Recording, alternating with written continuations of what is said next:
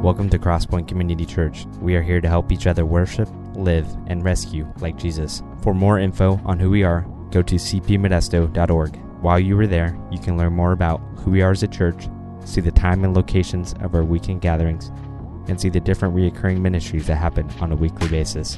Thanks so much for listening. We hope you feel inspired and moved by what God is doing here at Crosspoint.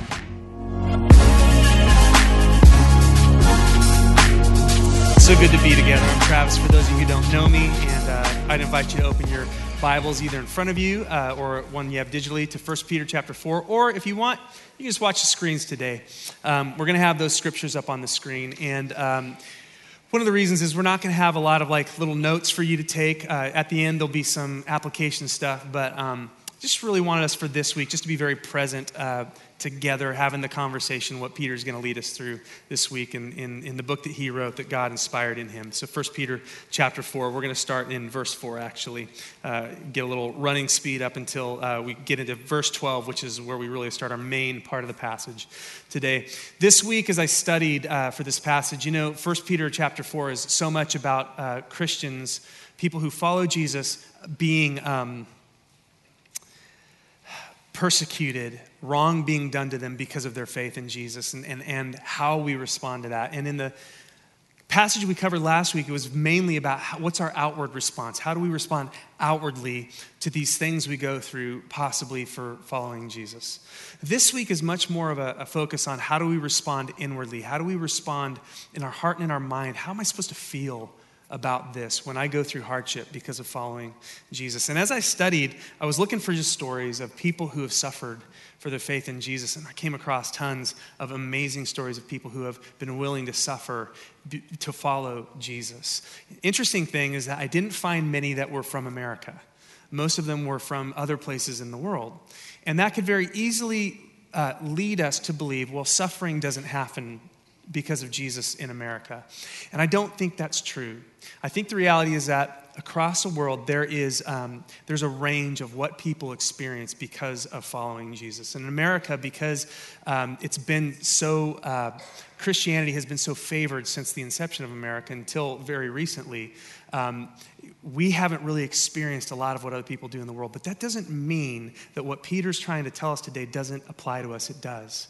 Because what Peter is going to be saying to us scales to any kind of suffering you may experience. Some people suffer with their life. Some people give their life to follow Jesus. For most of us in America, it's not going to be that. It may just be most likely a loss of reputation. In America, you get mocked sometimes for believing what you believe, that maybe you're just backward in thinking or you're believing a myth. Lots of other things. Sometimes as a Christian, you get mocked that you're bigoted because of some things you might believe. But all that being said, it doesn't matter really. We're not talking about the level of persecution or hardship you experience. It's how faithful you are to Jesus through it at whatever level it is. Does that make sense? What Peter's going to teach us scales to any level, whether small or all the way to you're going to give your life for it. So as we listen, and another thing, this comes to mind. Jesus said this in Luke 16. He says, trusted with little, trusted with much. So here in America, even if we're not experiencing a high degree of persecution, are you trustworthy with the little that you are experiencing? Because believe me, one day in America, that little will turn to much. If you think that Christianity is always going to be favored and always going to be looked on positively in America, well, first of all, it's really not as much as it used to be anymore. And there will be a day, I guarantee it, where you will be severely persecuted here in this country for what you believe. It's hard to imagine that sometimes, but I do believe that that's the case. So if you're trusted with little, if you learn right now in America to handle the things that come your way because of following Jesus well, you can be trusted with much. How are we going to handle death threats when we can't handle simple mocking? We've got to train ourselves now to be ready for what comes then. So in the first chapter, in the first part of this chapter 4, Peter has guided our outward response to suffering. In the second half, which we're going to tackle today, he's now directing our inward response. How am I supposed to think and feel about this? And in doing this, he addresses some very real and difficult feelings we'll have. Feelings like surprise, not being ready for it when it comes. Feelings like resenting the injustice. Is there something in you, like in me, when you see something that happens that's unjust, or especially when it happens to you, there's just this fire that gets lit in your heart, and you want things to be different. You want it to be made right. So resenting injustice, shame.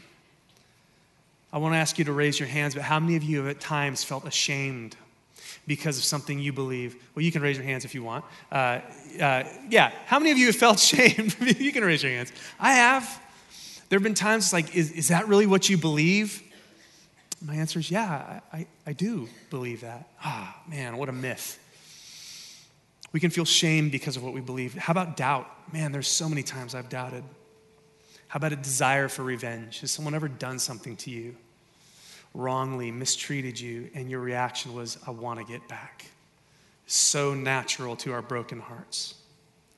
But Peter is going to give us a different reaction, a different story, a different way to be human as we follow Jesus.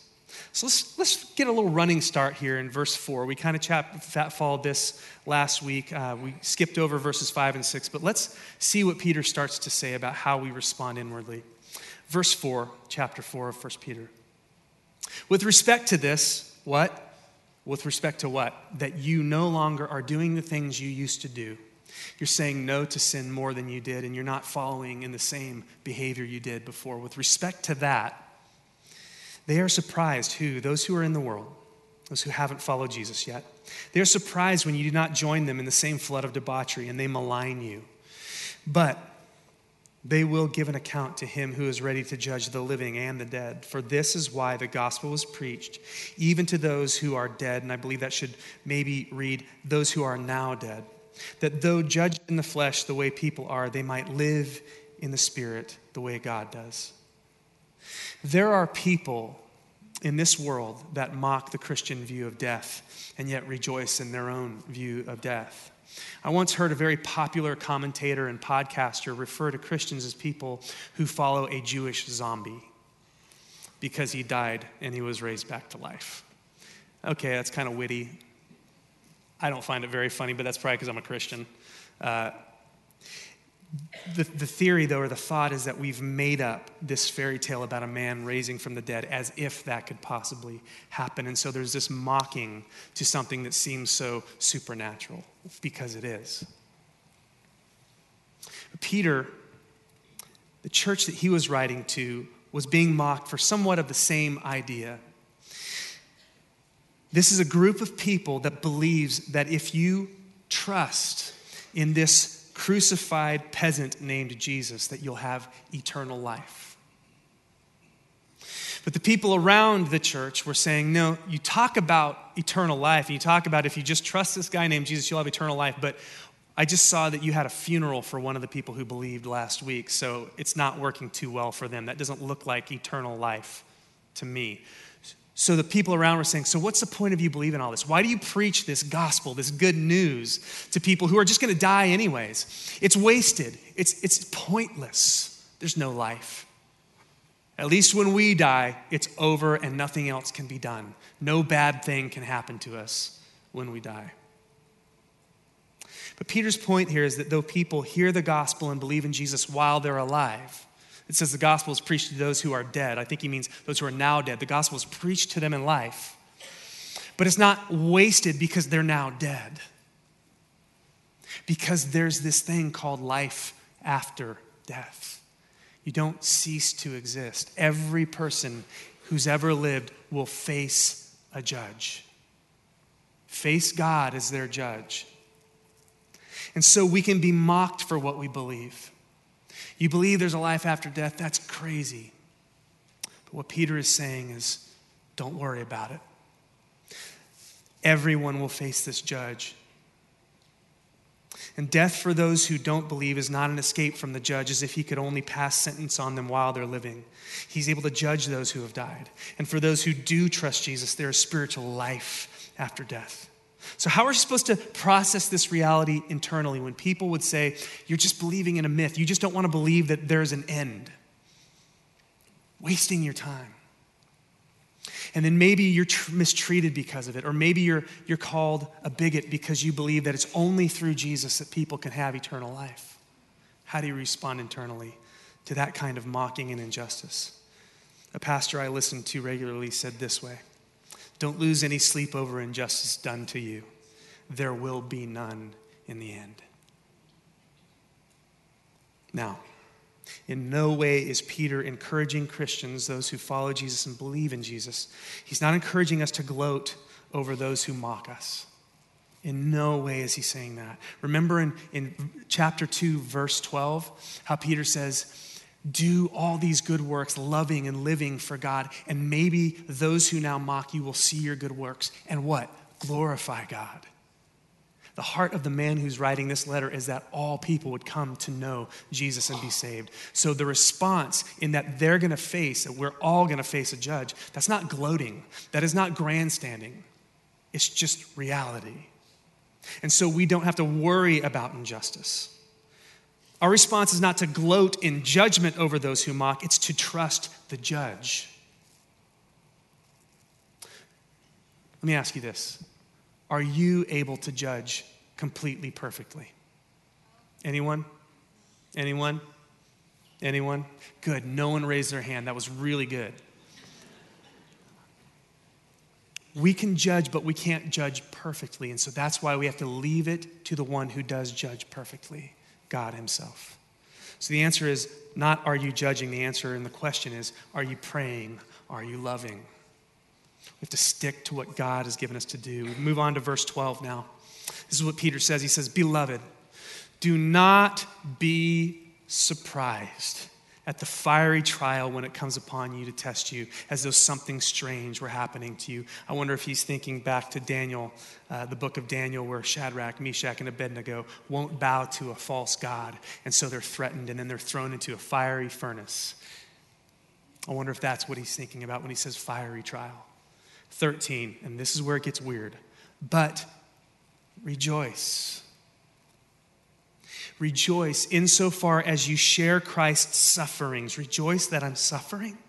Yes, that you may also rejoice and be glad when his glory is revealed.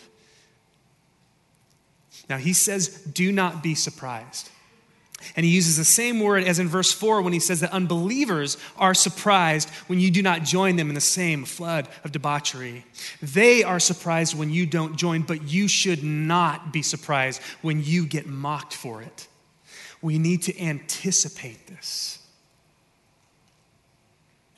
I can't help but imagining that as Peter penned this verse, his mind wandered back to that day 30 years ago when he sat on the slope of a grassy hill in Israel, listening to his master, listening to his friend Jesus say these words, Matthew 5:10. Blessed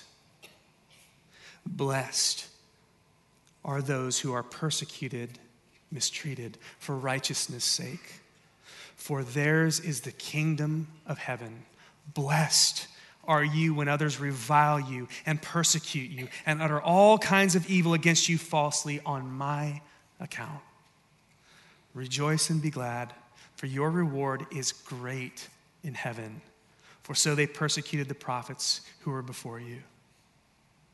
At the very inception of Jesus' ministry here on earth, his call to follow him included the reality and the warning that suffering may come with it. Will come with it. So we should never be surprised.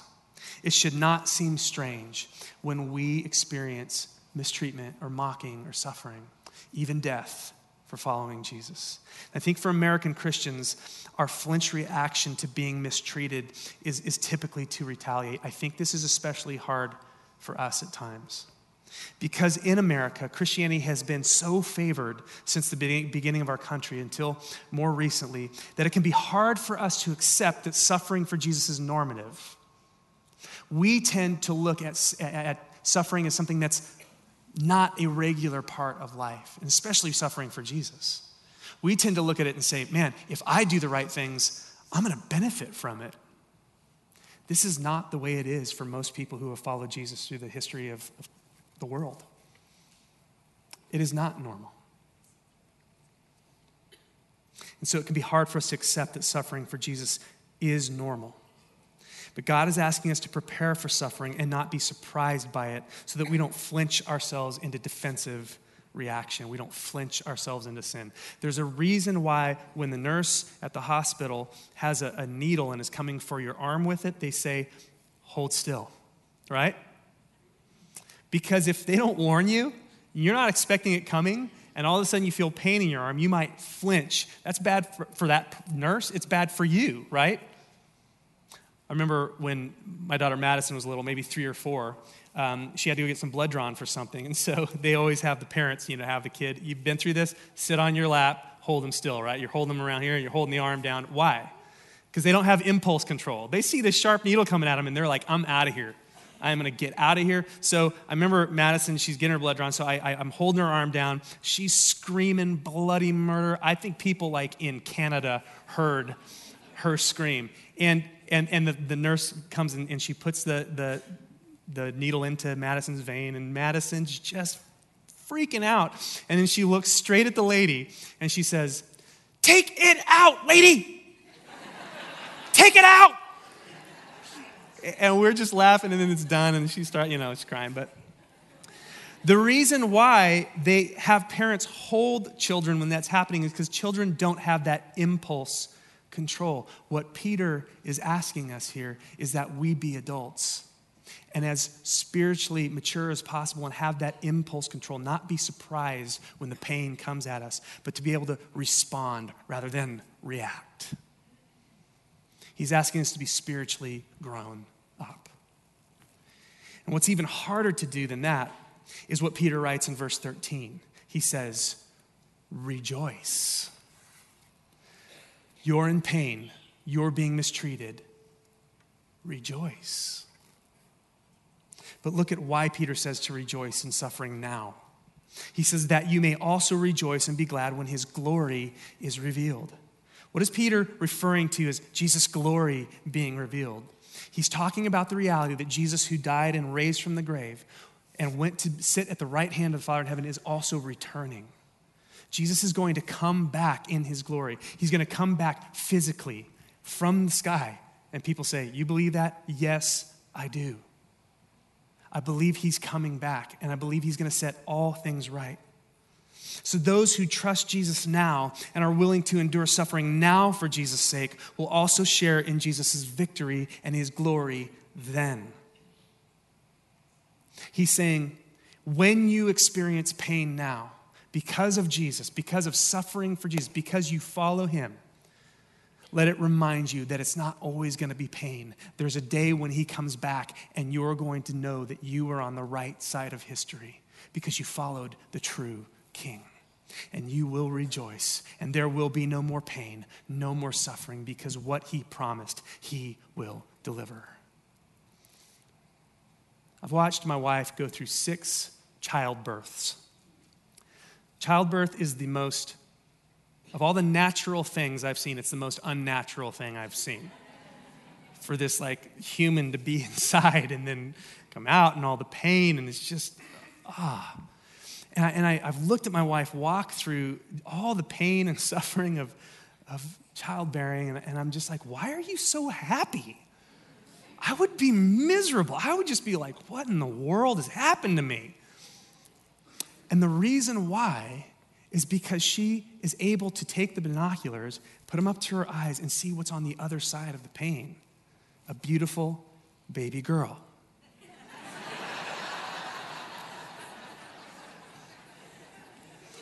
If you're wondering why everyone's laughing, it's because you're not aware that I have 6 daughters and no sons. There are no such thing as Edgerton baby boys, at least in my family.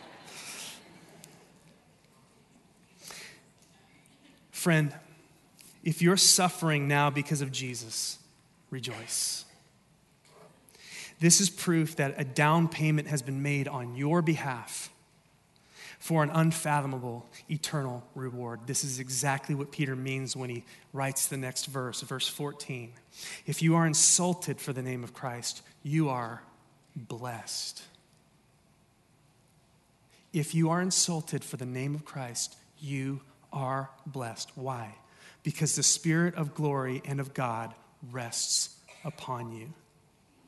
I think so many of us have this internal struggle. I'm trying to follow Jesus with all my heart, but things just don't turn out in my favor. Why does so much stuff in my life go wrong? I'm really trying. I'm not perfect, but I'm really seeking after God. Why does so much stuff go wrong in my life? And if that's the question that you've asked in those dark moments of your life, friend, take heart. Take heart. You are not alone, and this is not evidence that God has abandoned you. In fact, it's quite the opposite. If you're experiencing hardship as you run after Jesus, this is evidence that his Spirit is with you. These are Peter's words, not mine. He's saying, if you experience hardship on Jesus' behalf, rejoice. Why? Because you know you belong to him. What better news could there be? That you're going to be with God forever, for eternity. And he says suffering on Jesus' behalf is one of the proofs that you belong to him. So rejoice. It won't always be this way. And there will be an eternity with him. And it'll be glorious. Now, Peter also wants to make sure that certain people don't get the wrong impression. He puts in a little disclaimer here in verse 15. Read this with me. But let none of you suffer as a murderer or a thief or an evildoer or a meddler. Now, if I may take a few liberties with translating the Greek that Peter wrote this in, here's what he's saying. Don't do dumb stuff and then blame Jesus for it. I think that's a pretty good rendition of what he said. Not all suffering is a sign that you're following Jesus, is it? Sometimes it's because you did something evil, or you did something unloving, or you did something selfish and you're kind of getting what you earned. That's reality, isn't it? The first two things he lists in this list here are like murderer and thief, and then he says evildoer, and we're like, yeah, it makes sense that a person would, kind of have some bad reactions because of those things. But what about the last one? Meddling. What does that even mean? The word that Peter uses here is actually made up of three other words. It's kind of like sandwiching three words together to get this kind of full perspective of what he's trying to say. The words that he sandwiches together is others, overseer, and looking intently. So what you get from these words is that it gives the impression that it's a person who is intently looking into the affairs of others and thinks they have a right to tell them what to do. They're meddling. They're bossy. And sometimes it means that they're looking into the affairs of others and they don't talk to them about it. They talk to everyone else about it. It's a gossip. It's a busybody. It's a slanderer. The overall impression that we get is this is the person who snoops and spies and gossips and bosses people around. I have truth, and so I'm gonna tell you. I'm gonna tell you what I think because I've been watching your life and I know better than you do. Some Christians ask this question, why does everyone hate me? Why do people not like me? I guess I'm just suffering for Jesus. Maybe. Or maybe it's because we can be very aggressive and rude and ignorant to the fact that my perspective isn't the only one. Just because you have a Bible doesn't mean you understand it. And just because you have truth doesn't mean you have the wisdom to communicate it well. I hear people say, I just tell it like I see it. I just tell the truth like I see it. Yes, but do you love people like God sees people?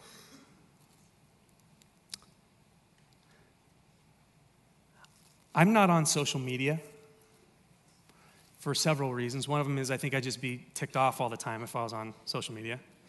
Another reason, and this is honestly true, I don't trust myself with it. I don't trust myself not to react or respond to such a broad audience in a moment where I'm angry or I'm prideful or whatever happened or someone said something I don't like or someone disagreed with me. I don't trust myself to handle that well. I'm not dogging social media. There's lots of great stuff, and I know I bang this drum rather regularly when I preach, but I think it needs to be heard. I'm constantly... I hear things that people, even from this church, Christians, write on social media in response to people who disagree with them or because they have an opinion about something, and I'm horrified by it. People say, well, I have the truth, so I'm just going to say it like it is. But no love, no listening, no humility. I think it's possible that maybe as a church, we just need to say from now on, we're not going to share our opinion on social media. Do what you want. That's what I think. Because I think very few of us can have the impulse control to really handle that well. If I've hurt your feelings, I'm kind of sorry, but not really. We have got to represent Jesus well. And that is one of the main places that when we feel mistreated or when we feel someone disagrees with us or there's something needs to be said, we misuse it. We wield it like a sword. And it's hurtful. And people aren't hearing your truth because they aren't feeling your love. Truth spoken without love, in pride or in anger, truth spoken without love is sub-truth. It is not telling the whole story. Because God is not just a being who has truth, he is a being who loves. And if you speak truth without love, you're not telling the whole story. And so it's sub-truth. Because the truth of God must be validated by the love of God. Do you see what Jesus did for you? He didn't just come down and plop down more commandments, did he? He became one of us. He suffered for us. He healed the sick. He forgave the broken. He forgave the most wretched of sinners like you and me. And he did it in love, and he died on a cross for you. So if you say anything or tell any story that is, quote, truth, but it is not accompanied by love, it is not Christ-like. It is not. Truth spoken without love is sub-truth, and we have got to orient our lives to this, church. Can I get an amen? Peter now jumps back to suffering and how we should respond to it, but he moves to a different realm of its effect on Christians, and that's the realm of shame. Verse 16. Yet if anyone suffers as a Christian, let him not be ashamed, but let him glorify God in that name. Don't ever be ashamed of Jesus. Peter acknowledges that shame may be associated with taking on the name Christian. As one who believes that this Jewish peasant who was crucified as a criminal is actually the king of the world. I know, it sounds crazy to some people. And how easy it was and still is to mock Christians for their belief. But when I look at the person of Jesus, who he was and what he did, he's the most real thing I've ever encountered in my life. He's the most different person that I've encountered in my life, because when he was slapped, he loved. When he was crucified, he prayed. When he was beaten, he forgave. When he was mocked, he closed his mouth and didn't say anything back. And when they nailed him to a cross and murdered him, he's on the cross and he prays, Father, forgive them. They don't know what they do. You can say anything you want about that seeming unrealistic that he rose from the dead, but who he was is the most compelling person in the history of the world. And I believe what the Bible says about him. Don't be ashamed of the person who died to love you. Don't be ashamed of the person who died to invite everyone in this world to an eternity in heaven with the Father. Peter reassures the church that if they suffer because of their association with a crucified king, that they need not be ashamed. Why? Verses 17 and 18. For it is time for judgment to begin at the household of God. That's Christians. That's people who believe in Jesus. And if it begins with us, what will be the outcome for those who do not obey the gospel of God? He goes on to quote Proverbs 11:31 and says, and if the righteous is scarcely saved, what will become of the ungodly and the sinner? Peter believes that shame for following Jesus is nullified because God, as the judge, will have the last word. The judgment that Peter talks about here is a broad term that boils down to like evaluating, being judged, being evaluated by people. And I think what he's saying here is that right now, this world is judging and evaluating Jesus' family as people who are backwards, ignorant fools, who are missing out on life, who are believing a myth. And so right now, in this upside down world, this is the time that the house of God, the people of Jesus, must endure judgment from the world. It starts with us. We get to go through the judgment right now in this world for what we believe. It's not right judgment, it's not true judgment, but it's still judgment. This is our time to experience that and to absorb that. And you know what? We don't just have to absorb it. God uses this persecution as a refining experience for his people. Pain has been the most life-changing catalyst in my life of all the things I've experienced. Pain has been the top change and catalyst in my life. And I bet if I asked each one of you, a lot of you would say the same. Pain is only wasted if you don't grow through it.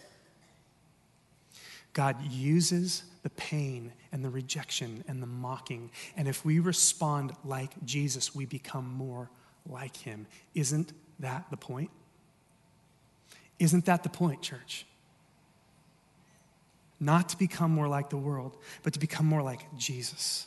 Suffering for Jesus is unjust, and it's okay to feel the injustice of it and to want things to be different. It's okay for your heart to rise up and say, it should not be this way. But after you've had that moment, realize that suffering for Jesus is a gift if it's received in faith. C.S. Lewis said it like this. He said, pain insists on being attended to. God whispers to us in our pleasures, speaks in our conscience, but shouts in our pain. It is his megaphone to rouse a deaf world. And so unjust evaluation from this world, unjust judgment from this world can be translated by our Father into just evaluation, just judgment by him. It unveils and it unmasks the sin and brokenness that still lurks in our hearts as his children. And it draws that sin and poison to the surface to be put to death. Do you know how many people elect to cause themselves pain every single day, choose pain every single day? It's called surgery. Because you found out that there's something wrong inside. And so you willingly lay down on a table, let them put you to sleep, and let a doctor come at you with a knife. And they cut stuff out of you, sew you back up, and then the recovery is 10 times as bad as the surgery. People willingly choose this every day. Why? Because I don't want the poison inside. I don't want to be sick. I want to be whole. And how much more is this true for those of us who follow Jesus, to lay ourselves down on that surgeon's table and let him, through pain, cut out of us that which no longer brings life, which is poison, which will kill you. So rejoice that your suffering is like surgery, that though extremely painful, it's God's scalpel to remove that which is poisoning and killing you. But that's not the end of the story. It's not just that you'll experience pain and that's it. The end of the story is that God himself will judge. God himself will evaluate those who are being rebellious against the kingship of Jesus. Jesus is the king, whether or not people recognize it. You don't have to vote him in. He's king. And God, who is just, will evaluate and judge every person who has lived. And the criteria for his judgment will be, did you surrender to my son, King Jesus, who died for you so that you could be invited into my family and be with us forever? Have you rejected that kind, merciful, inexplicably loving offer? If so, I will respect your wishes. God has invited us into his home to be with him forever, and those who don't want it, he will respect their wishes. And he will give them what they want.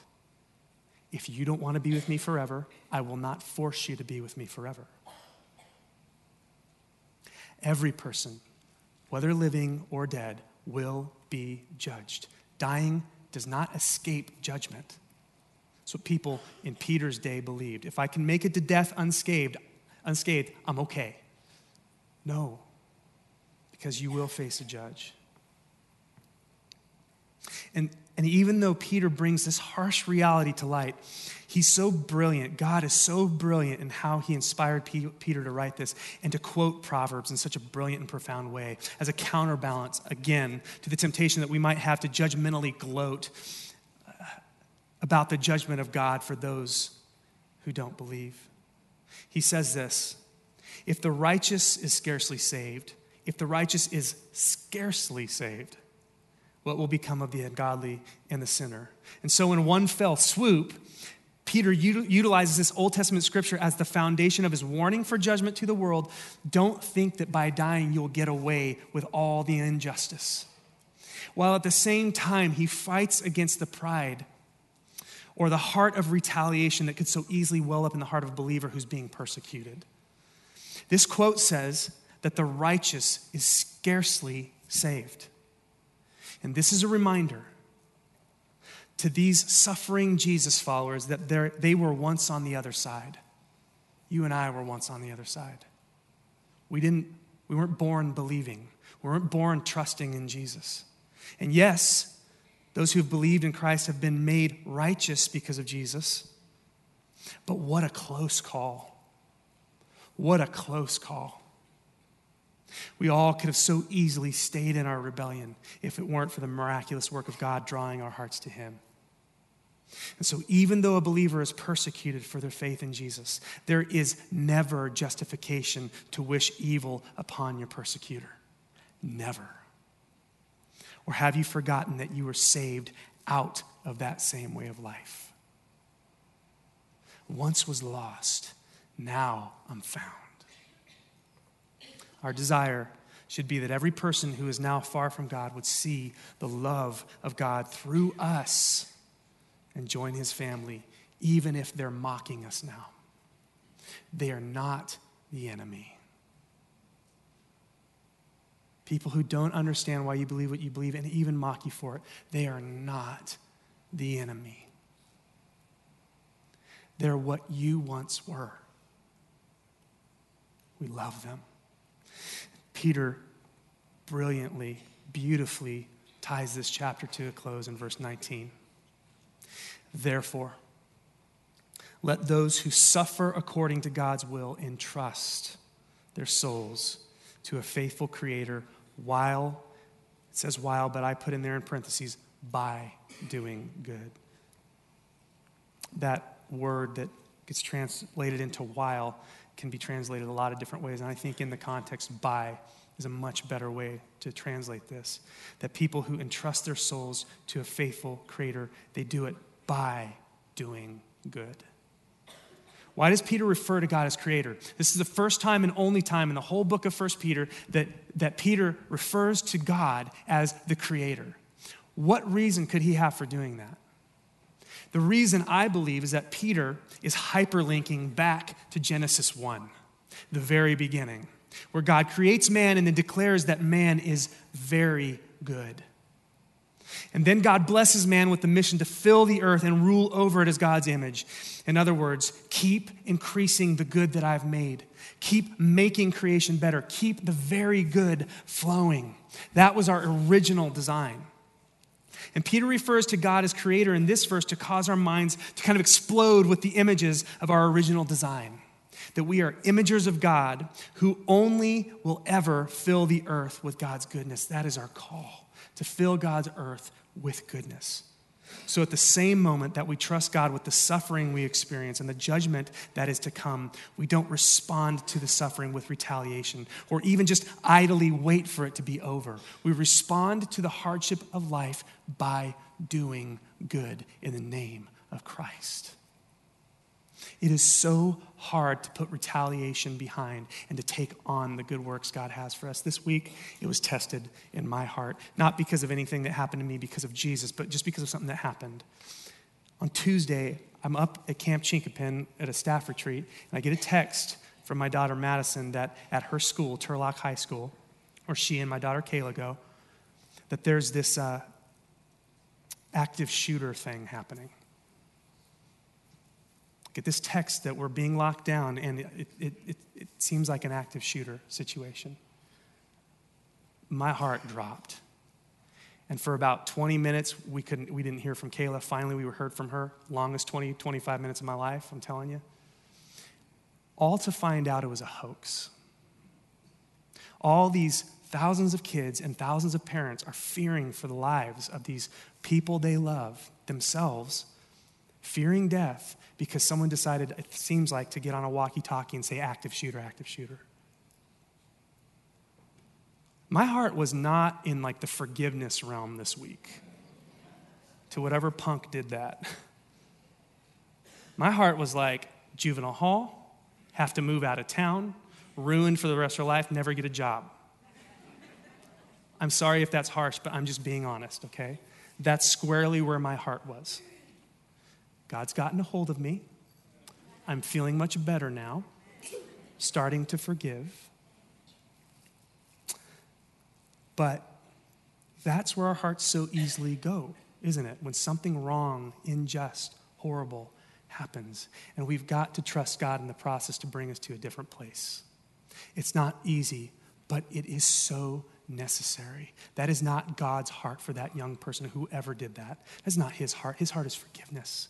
Does there need to be some repercussions for it? Absolutely. But God's heart is love. God's heart is forgiveness. God's heart is grace. And so guess what? Him being my king, me being his follower, that's where my heart must be, must get to, must point towards as well. To be imaging him as he originally designed me to image him, giving good and only good, no matter what's dished out to me. So our response to suffering is we expect it, we rejoice because of it, because we know what's coming in the end. Don't ever be ashamed by it. Learn to trust through it and image God in response to it. That's our call. I know a lot of you are in small groups. They just started back up again. I hope you're enjoying those. For those of you who aren't in a small group, get in one. You're missing out.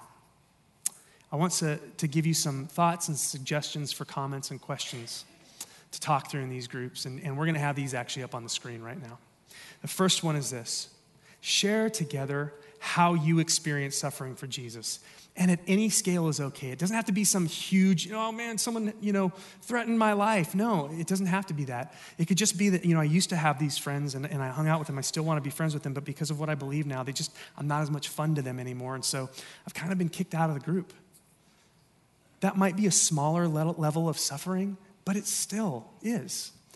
All the way to, who knows what you could have experienced. Share those things with each other. You shouldn't go through those alone. We need to work through them together. The second thing I do is ask you a question. How do you typically react when you experience mistreatment? What's your typical flinch reaction when you experience the mistreatment or injustice that comes to you? Let's be honest about where our hearts tend to be. Let's be honest about the kind of sinful flinch reaction. The third question, How do you want to respond when this happens? What is your game plan to image God well when you're mistreated? If you're surprised when it happens, most likely you'll flinch react into sin, flinch react into something that does not honor Jesus. We have to have a plan. We have to have a game plan in the same way that when the nurse comes to us with the needle, our plan is just don't move, just don't move, just don't move. And then it's done and it happens. In the same way, we have to have a plan. When suffering comes my way, how will I respond? What does Jesus call me to respond? Talk this through together as a group and make a decision to hold each other accountable for how we ought to respond. And the last thing I'd say is this. Sometimes our flinch reactions form into flinch patterns. The things that we do in response to hurt or suffering, pain, unhappiness can morph instead of a flinch reaction, it becomes a pattern. And if that's you, if you found yourself in a destructive pattern, Hope Found is an amazing ministry we have here. And it's starting back up again this Thursday, September 19th, 6:30 over in the pavilion across the street. This is for everyone. Be there. Let the Lord change those destructive patterns with truth. Let's pray together. Father, we love you and we trust you and we thank you that you are so gracious and giving to us, that Jesus saw our plight, saw the mercy that we needed, that we didn't deserve, and that he responded to us. Those who put him on the cross, he responded to us with mercy, with loving us, with praying for us, with giving his life for us. And I pray you'd make us the same kind of people as him. Imperfect as we are, make us more like Jesus. We love you. We thank you and ask you to do these things in Jesus' holy name. Everyone said, amen.